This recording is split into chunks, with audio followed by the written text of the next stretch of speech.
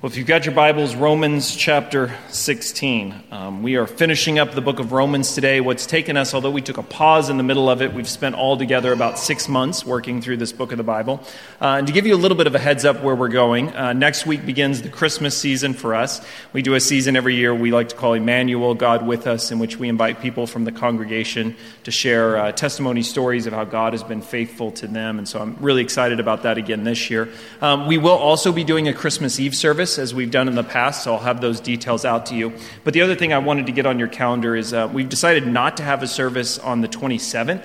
So with what has been busy schedules and complexities of services and family traveling situations, we thought it might be nice for you to be able to spend that Sunday at home with family or with friends. And so go ahead and mark your calendars. We'll be off that Sunday immediately following Christmas, and then, of course, back the next Sunday in January together. So I'll have that all in an email so you'll have clarity on it as well, but wanted to give you a heads up. So today, finishing up the book of Romans, if you were here last week, we noticed how Paul begins this transition into personal matters. So Romans 15, by its end, is really Paul describing this itinerary, his plans about where he's going.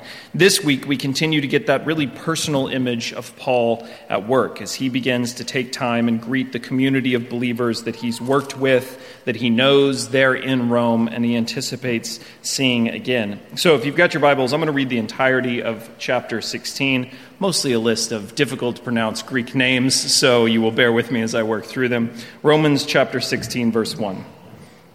I commend to you our sister Phoebe, a servant of the church at Cenchrea, that you may welcome her in the Lord in a way worthy of the saints and help her in whatever she may need from you, for she has been a patron of mine and of myself as well. Greet Prisca, which is probably a shortened version of Priscilla and Aquila, my fellow workers in Christ Jesus, who risked their necks for my life, to whom not only I give thanks, but all the churches of the Gentiles give thanks as well. Greet also the church in their house. Greet my beloved Epaphras, who was first convert to Christ in Asia. Greet Mary, who has worked hard for you. Greet Andronicus and Junia, my kinsmen and my fellow prisoners. They are also well known to the apostles, and they were in Christ before me. Greet Amplidius, my beloved in the Lord. Greet Urbanus, our fellow worker in Christ, and my beloved Stasis. Greet Apelles, who is approved in Christ. Greet those who belong to the family of Aristobulus. Greet my kinsman Herodian. Greet those in the Lord who belong to the family of Narcissus. Greet those workers in the Lord, Tryphena and Tryphosa. Greet the beloved Persis, who has worked hard in the Lord. Greet Rufus, chosen in the Lord, also his mother, who has been a mother to me as well. Greet Asyncritus, greet Philogon, greet Hermes, greet Patrobas, greet Hermas, and the brothers who are with them. Greet Philologus, Julia, Nereus, and his sister, and Olympus, and all the saints who are with them. Greet one another with a holy kiss. All the church of Christ greet you. I appeal to you, brothers, to watch out for those who cause divisions and create obstacles contrary to the doctrine that you have been taught. Avoid them, for such persons do not serve our Lord Christ, but their own appetites. And by smooth talk and flattery, they deceive the hearts of the naive. For your obedience is known to all, so that I rejoice over you. But I want you to be wise as to what is good and innocent as to what is evil. The God of peace will soon crush Satan under your feet. The grace of our Lord Jesus Christ be with you. Timothy, my fellow worker, greets you. So Lucius and Jason and Sosipater, my kinsmen. I, Teratus, who wrote this letter, greet you in the Lord. This is probably Paul's scribe who's dictating the letter from him. Gaius, who is host to me and to the whole church, greets you. Erastus, the city treasurer, and your brother Corontus greet you. Now in him who is able to strengthen you according to my gospel and the preaching of Jesus Christ, according to the revelation of the mystery that was kept secret for long ages, but has now been disclosed and through the prophetic writings has been made known to all nations, according to the command of the eternal God, to bring about the obedience of faith. To the only wise God be glory forever through Jesus Christ. Amen. Romans chapter 16. As you probably noticed, most of what that chapter is a long list of names and greetings. In the ancient world, it was common when you wrote a letter to someone, kind of the opposite. If you've ever written a letter, often we will say, "Dear so-and-so," and at the end, "Sincerely, Chase." But in the ancient world, they would flip that. At the beginning, they would introduce themselves, and at the end of the letter, they would often list out and greet the people the letter was addressed to. This list of names also seems to represent, partially at least, leaders who are probably leading house churches within Rome. You notice several times it repeats phrases like when Paul greets Priscilla and Aquila. He adds in verse 5, "Greet also the church in their house." Probably what you get, at least partially in this list of names, are the leaders of those churches that Paul is greeting the believers within, these house churches scattered across Rome. Some historians have estimated that the 5 churches that are mentioned in this list, probably averaging somewhere around 20 or so people meeting in a home based on the average size of those homes in Rome, that the church Paul was writing to in that day in Rome was probably around 100 believers, maybe a little more, maybe a little less. That might be a conservative estimate, but it gives you an idea that what Paul is dealing with when he writes to these believers in Rome is by no means mega. 100 believers scattered across a few houses. There are a lot of questions about the population of Rome during this time. There's disputes about how to read the censuses that were taken, who they included, who they didn't. But some historians believe that the population in the first century of Rome was somewhere around 1 million people. So the metro Springfield area, if you take all of the communities around Springfield, is about 450,000 people. What we're talking about is a church of around 100 people scattered across house churches in an urban setting roughly twice the size of the metro area of Springfield. Hopefully that gives you a little context for this church at Rome that Paul is writing to. Those numbers could be slightly off, but the point is certainly true that this community of believers is a small fraction of those living in Rome. For some reason, I've found that image really compelling this week. When we hear of things like the great city of Rome and the great apostle Paul writing his letter, spreading Christianity throughout the Roman Empire, we think of these massive historical events, the scale of history in the midst, epic, ancient history. And in fact, the work this little church and this single man Paul would do would become a trajectory, a reflection point of history itself. But what's both remarkable and much simpler is the reality of this church in Rome. A humble group of people scattered across a few houses in this massive urban metropolis. And at the center of that is this humble list of names. A small group of people that would actually change the world. But no one around them would have thought of them that way, the way we do, reading back 2,000 years later into their history. This little group of people getting together to follow this Jewish Messiah, Jesus, in the midst of the opulence and power of Rome, well, it wasn't a show that many people were signing up to go see. There was no spectacle to their worship, no celebrity influence for these names mentioned. Paul and his co-workers, for all of the grandeur and weight that we give them as believers, were pretty common, unrecognized people in the midst of Roman power and society. It's also worth pointing out the prominent place of women in this list. Nearly half of the names that Paul lists in greeting the believers and leaders in Rome are women, including Phoebe, which is the very first one in the chapter, who Paul has tasked with carrying the letter of the book of Romans to the church at Rome. Most historians believe that she was probably already heading there on some sort of a business assignment. Paul mentions that she was a patron of him, that she had helped fund his ministry. And now, as she was probably on her way to Rome, Paul tasks her with carrying this letter.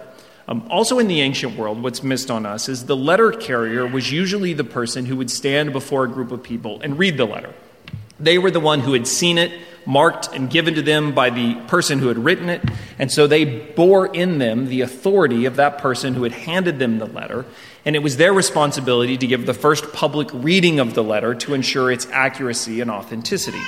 So it's interesting to point out that probably the first person to publicly read Romans, like we've done over the last 6 months, would have been this woman on a business trip to Rome. The list is actually pretty far-reaching. Single men and single women, married couples, some who are described as being old, some who are described as being young, some that are Jews by lineage, most Gentiles. There's one woman, in fact, that Paul says was like a mother to him. There are others like Timothy, a pupil to him. This wide-ranging list of names that Paul greets and thanks at work in the Church of Rome. Paul knows them all by name, but he also knows for each one of them a kind of reputation or faithfulness in serving that he calls out alongside that name. Those who were the first to be saved, those who had been faithful, those who had reputations amongst the apostles, those who had been like a mother to him. They are not just a list of names that he's trying to give some honor to leverage credibility for himself. This is a mark of gratitude and recognition for who they are.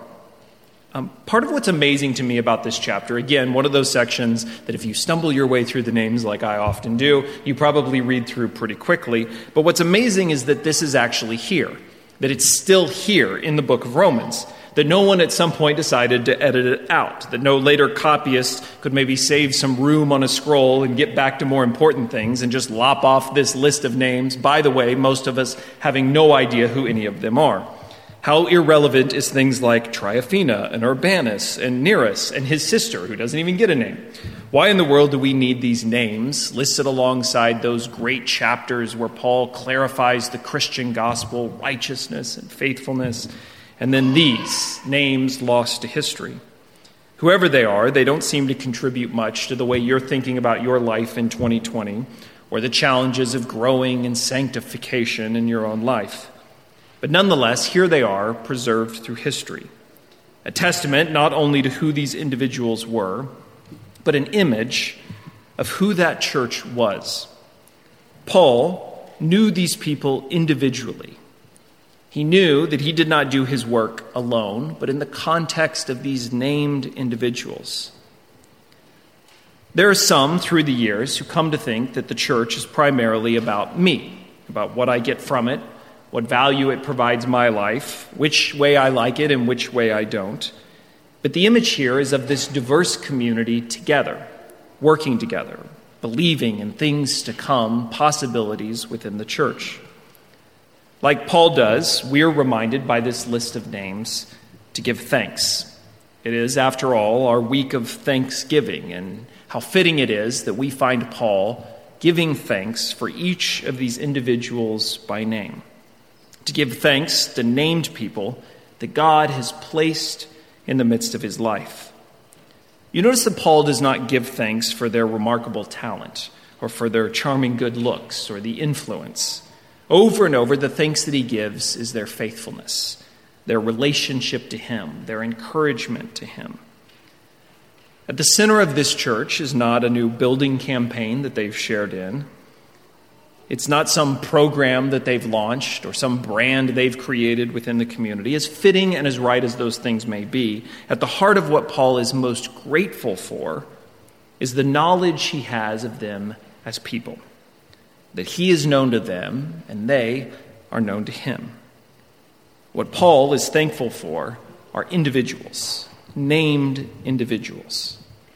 Now, the flip side of this is Paul recognizes that any time a group of people get together, there is constantly a risk of tearing that gratitude apart through division.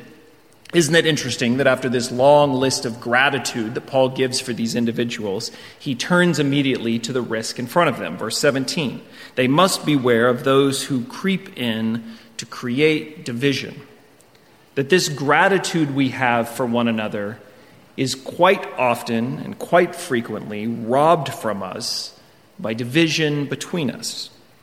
These do not serve the Lord, those who come in to create this division, but Paul says they serve their own appetite. It's this image of consumerism. What's in it for me, what I get out of it, the way I like things done.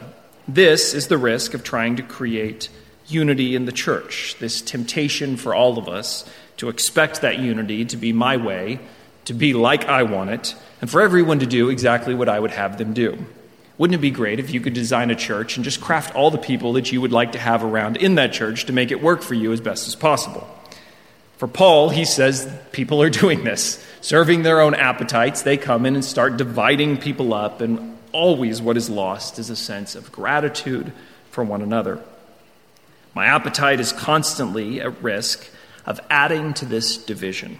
And I think that's a thought you should be willing to entertain, even this Thanksgiving, as we so often celebrate it with big appetites. I am constantly thinking about what I want and what I need and how I would have it. And that interest, that self-interest, that appetite, that growling of my stomach has a tendency to create divisions that cost me gratitude. That appetite can often be for good things, good programs, good changes that maybe the church needs. But what I want quickly becomes more important to me than what is actually here, these actual people. The most challenging part of community is not planning lunches or picking out small group material. The real challenge of community is always the genuine acceptance and gratitude that we hold on to for one another. When things are frustrated, when our appetite calls for something else, how do we keep ourselves holding on to the gratitude, not just of an abstract community, but actual named people? Often, whenever I talk about community, I force a Dietrich Bonhoeffer Life Together quote on you, so it would only be fitting that I include one in this sermon as well. Dan's not here to give me a hard time, which he always does when I do this. Bonhoeffer wrote this about this community. Christian brotherhood is not an ideal which we must realize. It is rather a reality created by God in Christ in which we must participate. The more clearly we learn to recognize that the ground and strength and promise of all fellowship is in Christ Jesus alone, the more sincerely shall we think of our fellowship and pray and hope and be grateful for it.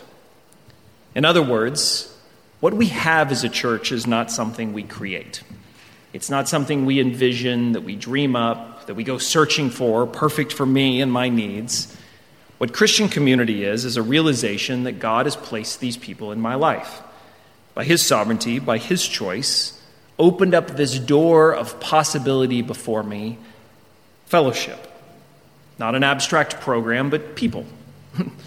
Some of us out today, some of us sitting here today, but you know them, you see them, you shake hands with them, you talk to them. It's not an abstract thing, what this church is. It's people with names and stories and their own following of Christ, which brings us together to this place. So Paul calls these believers to greet one another with a holy kiss. You're so lucky that there's a law requiring you to wear masks today, because I had the perfect application for how we could wrap this service up, being faithful to the text, the application's right here. It was actually pretty common in the ancient world, as it is in some parts of the world today, to greet one another with a kiss on the cheek. That was very common, particularly within Jewish culture, for you to greet somebody that you had a relationship like that. That's what Paul's talking about here. It is a warm affection of relationship shown.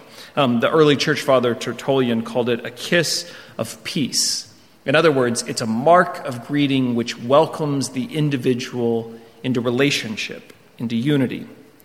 You maybe catch why it is so unbelievable that Judas would choose this as the sign by which he would betray Christ, a kiss on the cheek.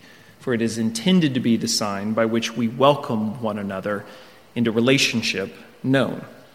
Now, in our culture, we don't kiss each other when we're greeting. Instead, what we do is a long spectrum of formalities by which we can introduce ourselves and greet someone.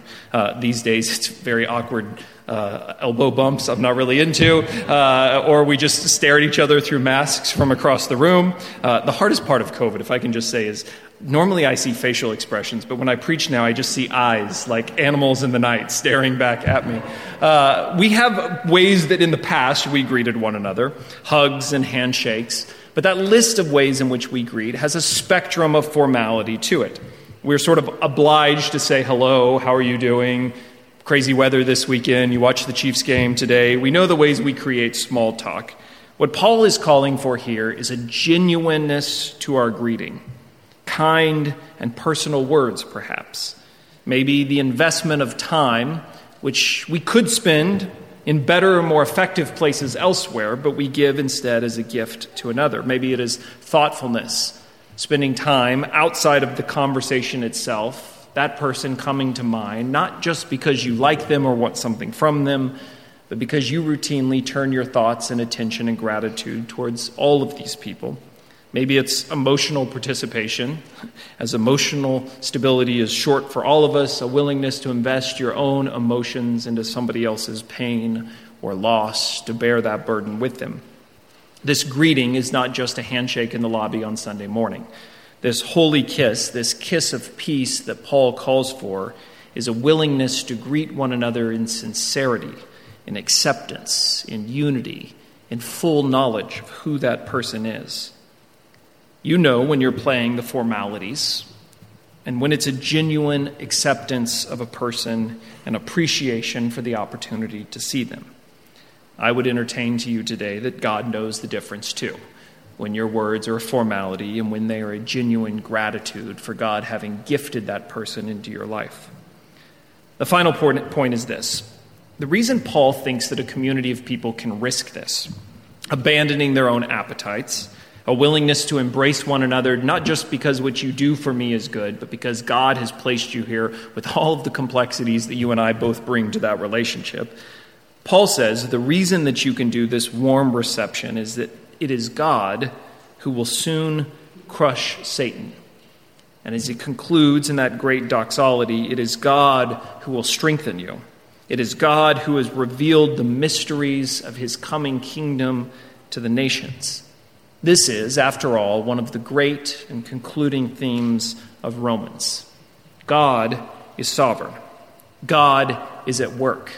God is building his church, his people, his community. He is faithful to see this through within us, demonstrating his faithfulness, his righteousness. The great theme of the book of Romans is that we can bear sacrifice and risk and vulnerabilities that no one else in this world can afford, because we know what we possess by his faithfulness. God does not leave us with a long list of things to go about doing. If you do them well, then community will flourish in your midst. Do this, add this program, here's the technique. If you carry it out, people will like you and you will all get along. No, Paul says instead, we greet one another, we sacrifice our own appetite, we give of our time and our sincerity in true gratitude, having first been grateful what Christ has done in us and freeing us into a kind of gratitude for one another, impossible without having first received from Christ. In many ways, if I could give it to you this way, I think the ultimate and final word of the book of Romans is one of gratitude, one of awe, one of recognizing what God is at work doing and humbly saying, I will live as a willing sacrifice, sacrificing myself, entrusting myself into these ways of God, and believing by faith that he is capable of doing all that he has promised within us as individuals, but within us as a people, named individuals within a community. So I'll close with this, and we'll begin to worship together. This week of Thanksgiving, could I ask you to turn some of your attention this weekend, popping those leftovers in the microwave, as so many of us are doing, and turn your attention towards the people that God has placed around you. Start with this church, but it is surely more than just that. Neighborhoods, family, but these people too. Not just Bent Oak Church, quite frankly, I couldn't care less what the name of this church was, but these people, these individuals, greeting them in gratitude, with thankfulness that God has put us together by his sovereignty, through his faithfulness, for his purpose. Not always clean, sometimes messy and complex, and I recognize not always fulfilling the way that you would have it, but by his sovereignty, still believing he is at work in the midst of it. As Paul would say, I am grateful for each of you. My prayer as your pastor is that you would discover a gratefulness for one another as well. Let's close in prayer. We'll worship together. Heavenly Father, we are grateful first to you. We recognize this morning that you and this relationship, undeserved but offered by grace and mercy, is what teaches us what true gratitude is. God, we stand before you this morning knowing that we have nothing to offer you, nothing that you need from us, nothing by which we could barter or gain our own way.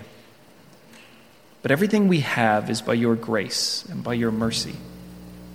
As you've shown us so many times through this book of Romans, these words of righteousness alone, your faithfulness and righteousness to us, God, we've been learning and understanding what it is to be grateful to you, to trust and believe that you are at work within us, that you are faithful to fulfill your promises to your people, which you have made us a part of. We've seen it in this book through the way that you walked with Israel, the way that you worked in unexpected ways through unexpected people to bring about your promises. We've seen it in Paul's faithfulness and steadfastness, his boldness, how he proclaimed no shame in your gospel, but that you are the beginning and the end of who we are as a people by your grace and mercy. We've been challenged to live that out, to sacrifice our own ways, to put our hope and faith in you. And we close this book this morning like Paul does by recognizing this incredible gift we have of the people around us. People you use to encourage us, to speak your wisdom into our hearts. People that rub us the wrong way and give us opportunities for all of those fruit of the Spirit to be practiced. God, for those who are there for us when we need them.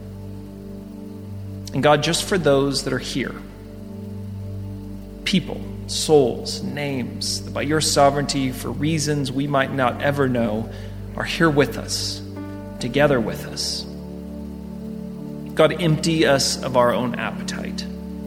Quiet that growling of our stomachs for our own way, and open our eyes by your Spirit to the gift that you give us. Teach us, like Paul, to be grateful for all of it, for your grace, for your mercy, for your sovereign leading, for the experiences and the curves and the twists that you have in this path, and for those who walk with us on it. That by all things we are learning to follow you in a better way, so that we might conclude, like those final words of Romans, to you be the glory, to you be the honor, to you be all of our worship and all of our gratitude. It's in your name we pray.